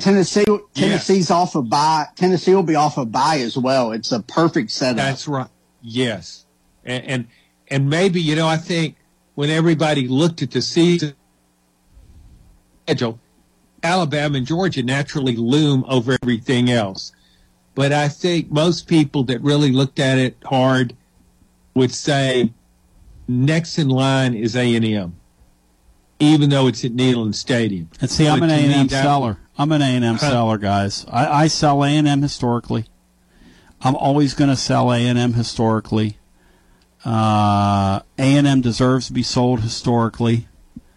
I know that. But the quarterback play in this league right now is so spotty that if you have a quarterback that can complete passes like they do, you have to take them seriously. And Matt can say, well, you guys are overreacting to week 1. That Beck guy, hey, Mike Huguenin, who's on with us on Fridays, said, look, I've been in Florida my whole life. I've covered the sport. I've got friends in Jacksonville that I trust that know the sport and saw the guy in high school and said, I cannot believe he's at the University of Georgia. He looked as average as you could possibly look out in front of an elite football team last week, the little bit that we saw of him. No offense, but you better have better quarterback play than that when you play elite teams if you're wanting to win the whole thing. Now, can they get through this league with him and the rest of their team? Probably. Can you get through us with him, with the team they have? See, all of a sudden, when you don't have, and I just pause there for a second because when you don't have and that's why I think John's right. I think eventually Kirby no dummy, Kirby dumb, cuts his hair with a Flowbee. I think eventually they're going to come to the conclusion that, hey, you know what? We're pretty good, but we can be great. And as long as this guy's our quarterback, we're pretty good. And we need to be great. I think you're right, John. Well, see, Brock Vandegrift comes in. Brock, is that his name? If I got that right? Little Pocket Rocky. Okay. Yeah, Vandegrift. He was the second guy, but the guy that intrigues me is the third guy. He's Gunnar Stockton. That little dude, and he's smallish guy, strong, really strong arm. He's very athletic. He's got that moxie. He reminds me a little of Stetson Bennett. And see, Kirby didn't want Stetson Bennett to be his quarterback. Never. He wanted a systems guy, a guy that always went the right place to the right, no surprises. Just manage our offense. Yeah. Our defense is elite. But that's not how you win national championships. And Kirby should have figured that out. Stetson Bennett gave him a lesson in how to win a national championship. You better have a very elite quarterback. Ohio State almost beat Georgia last year. C.J. Stroud, that was the best game I ever saw him play at Ohio State. He looked really good most of the time, but he gave it something extra. He was making plays. He scrambled. He ran. He made some really big plays. That's what you need to win a championship. I look at the Tennessee-Georgia game now completely differently than I did in preseason. The Great John Adams, presented by Seniors Helping Seniors, online at seniorshelpingseniors.com. Tomorrow, we are live at Calhoun's on the River. Tony Valls will be making an appearance on tomorrow's program, a live appearance. Matt, your thoughts on, and I want to do this on the other side, but your thoughts, Matt, on what Tony Valls has put together across the state. Instead of scrimmaging each other, they're scrimmaging various teams. They announced that yesterday. Tony will be on to talk about that. And also, Tony's just good luck. You know, Tony's a part, and I like seeing women swoon at him. I like to watch the women swoon at him as well. And in some cases. Tony really likes Tony. This is Big Lou Maddox, and you're listening to the best radio in southern Middle Tennessee. WKOM 101.7 FM, Columbia. Celebrate you with a new vehicle from Chrysler Dodge Jeep Ram of Columbia. We have a huge selection of new vehicles waiting for you. We're talking cars, trucks, and SUVs. And if you're in the business of selling your vehicle, we've got you covered. We'll buy from you even if you don't buy from us. At Chrysler Dodge Jeep Ram of Columbia, we're locally owned and operated and proud to serve our community as the largest CDJR dealership in Tennessee. Find your new ride today when you visit Chrysler Dodge Jeep Ram of Columbia. Hello, this is Rick Tillis from Tillis Jewelry. What is a full-service jeweler? Experienced staff, custom designers, in-house jewelry repairs, and beautiful jewelry. Yes, at Tillis Jewelry, we are passionate, knowledgeable, and committed to integrity. We strive to be the best in our community and in our profession. We build long-term relationships and become part of family traditions that will cross generations. We delight clients by providing an unparalleled selection, superior service, and exceptional value. Tillis Jewelry, we exceed your expectations. Do you suffer from knee pain? Is it painful to walk or perform your day-to-day activities? If so, we have great news at the Dr. Gill Center. We can relieve your knee pain fast and easy with no downtime and no surgery. The FDA has approved a new non-surgical treatment for knee pain, and it's covered by most major insurance, including Medicare. This treatment has helped millions of people across the nation. Call today to see if you qualify for a free consultation and get back to a pain-free life. 615-551-9224. Brown's Body Shop has 2 locations to provide your vehicles with high-quality body and frame repairs, the best paint jobs, and custom body fabrications. Brown's Body Shop has been successful for more than 50 years because of their highly trained personnel, competitive prices, superior customer care, and timely service. Don't put off body repairs or that custom paint job at Fenders. Go to Brown's Body Shop today, 1505 Nashville Highway in Columbia, to 129 Alpha Drive in Franklin. Looking for convenience? Try Quick Mart Convenience Stores, conveniently located all across Murray County, southern Middle Tennessee, and North Alabama. Whether stopping in on your way to work for coffee and a biscuit, taking a plate lunch to go, or grabbing something cold to drink after a long hot day at work, there's always one nearby. Quick Mart Convenience Stores, conveniently located all across southern Middle Tennessee and North Alabama. Proudly serving Shell gasoline.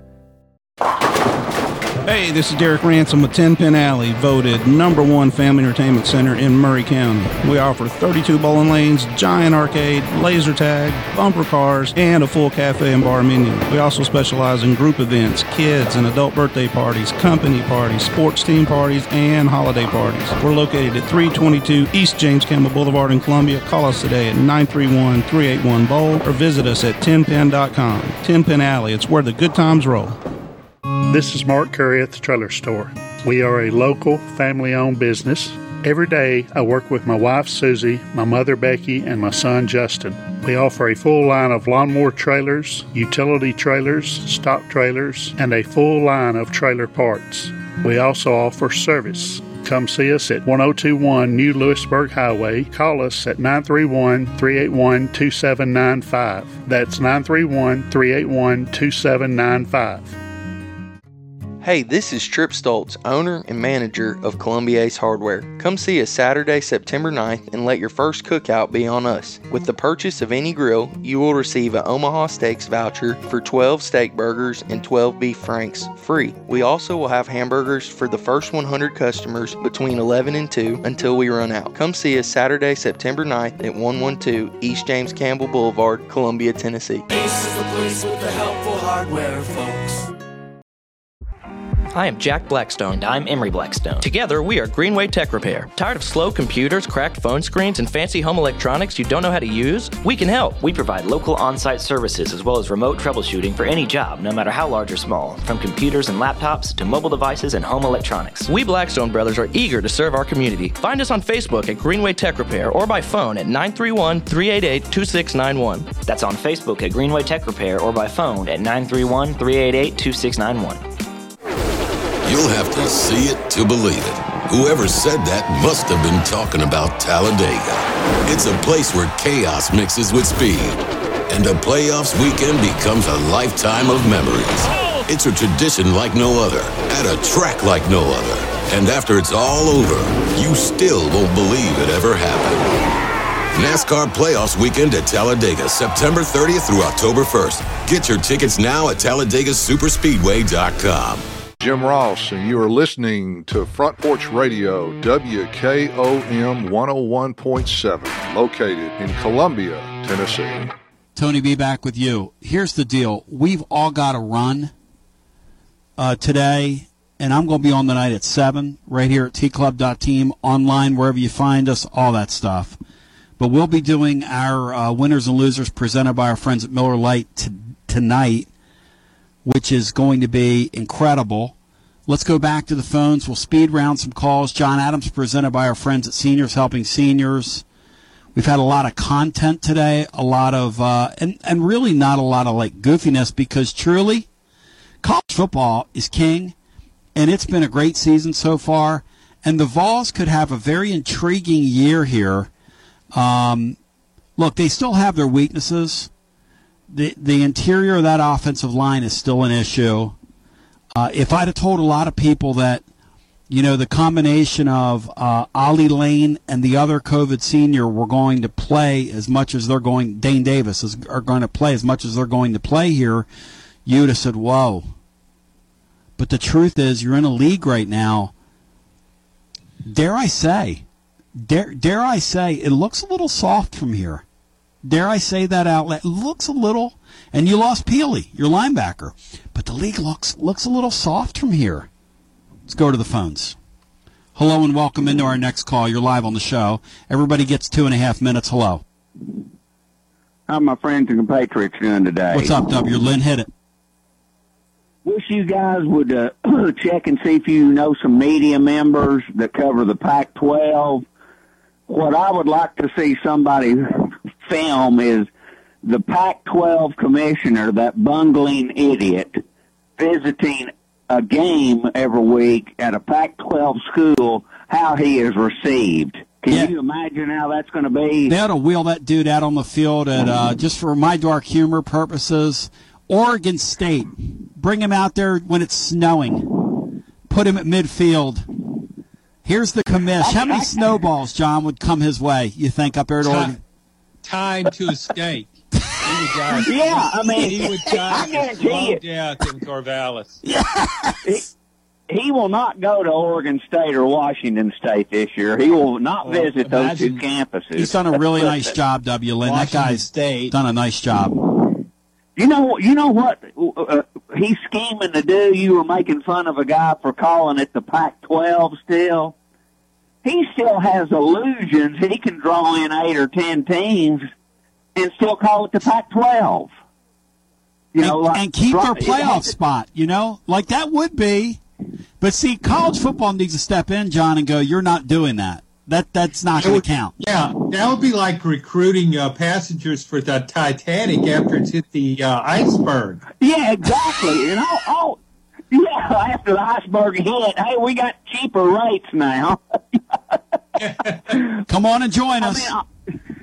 All he could do is grab Mountain West schools. I mean, That guy needs to be probably sent to an institution or evaluated or something. That dude's ready for the funny farm, no question.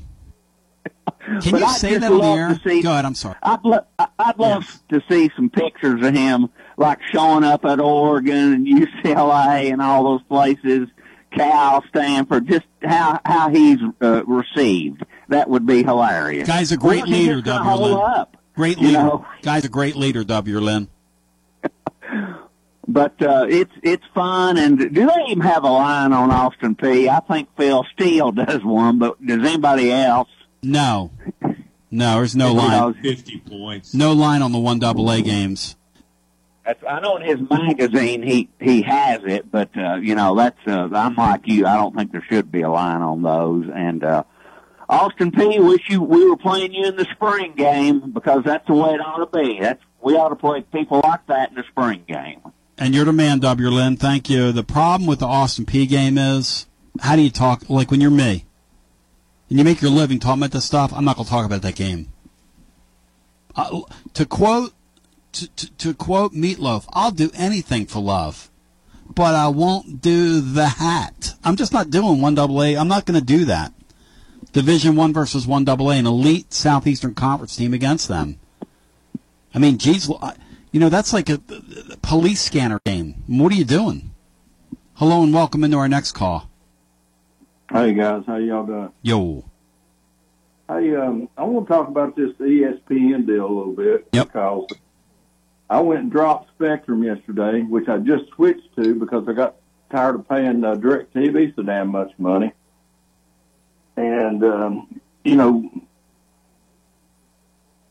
DirecTV 2 years ago got dropped by ABC. Yep. And they said, well, we're in negotiations. Well, hell, that's been over 2 years. So I go up there to drop my Spectrum yesterday because I don't see how a man can live without ESPN unless he's a little light in his loafers. Can you say that on the air, John? No. Continue. So, I mean, what's everybody else doing? My son talked me, and we picked up YouTube. That's what, these kids want to do that. My son says to me yesterday, let's get YouTube. And I go, for the NFL package? And he just looks at me, kind of blood rushing out of his face. He goes, well, yeah. Well, no, to get that, you got to go. I know you got to pay the extra, right? But the YouTube TV is where the NFL Sunday Ticket is now, and I'm like, Anthony. Well, you got to get that to get it free. You got to go through Verizon. Oh yeah. Or you can just use my China. Never mind. But we just got YouTube TV, and so we've got ESPN. But how long before ESPN, if they team up with Amazon, won't they cut YouTube out of it? Sure. They're going to put everything. Well, they're already saying when they go to Amazon, they're going to put their elite sporting events behind a paywall, and they're going to force you to pay for it. And you know what? They own all that content. Like the SEC, they can do with it whatever they want to do because that's part of the agreements that these leagues have with ESPN. They all knew this was coming. John, the SEC fans would like to think, well, the commissioner of the SEC would protect us. He's laughing. I mean, it's a joke. They don't care about you. Let's take a quick poll. What are you guys doing right now? Well, I've got, unfortunately, Comcast. Matt, who's your provider? Wow. Wow. Brian?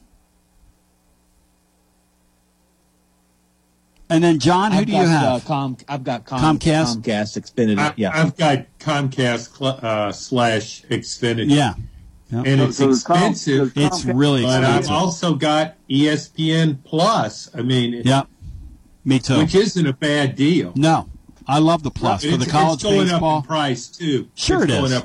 It's all going to go up. Yeah, but it's only got the games that nobody else wants. That's really right. All the things I watch, like my dad used to say, the minor league sports. But anyway, well, but I mean, if you want to watch Tennessee, you need ESPN Plus this week. This week, and that's right. It doesn't matter how impaired the opponent is. Who cares about watching this week's game, John? Really? No, I mean, I don't. There are people that just love Tennessee football. Yep. They want to watch it no matter whom Tennessee's playing. I'll watch it. I don't. I wouldn't pay a dime to watch it in my front yard. Well, you've uplifted us today, but thank you. All right, let's get our last call in. I've got like a minute. Hello and welcome in. Speed round. You drew breath. Say something. You drew breath. You got 45 seconds. Drew breath. That sounds like a guy that calls from the phone booth. Breathing heavy. John, I admire anybody that can find a phone booth now. Tomorrow we're live at Calhoun's on the River. We're gonna all jump out of here today because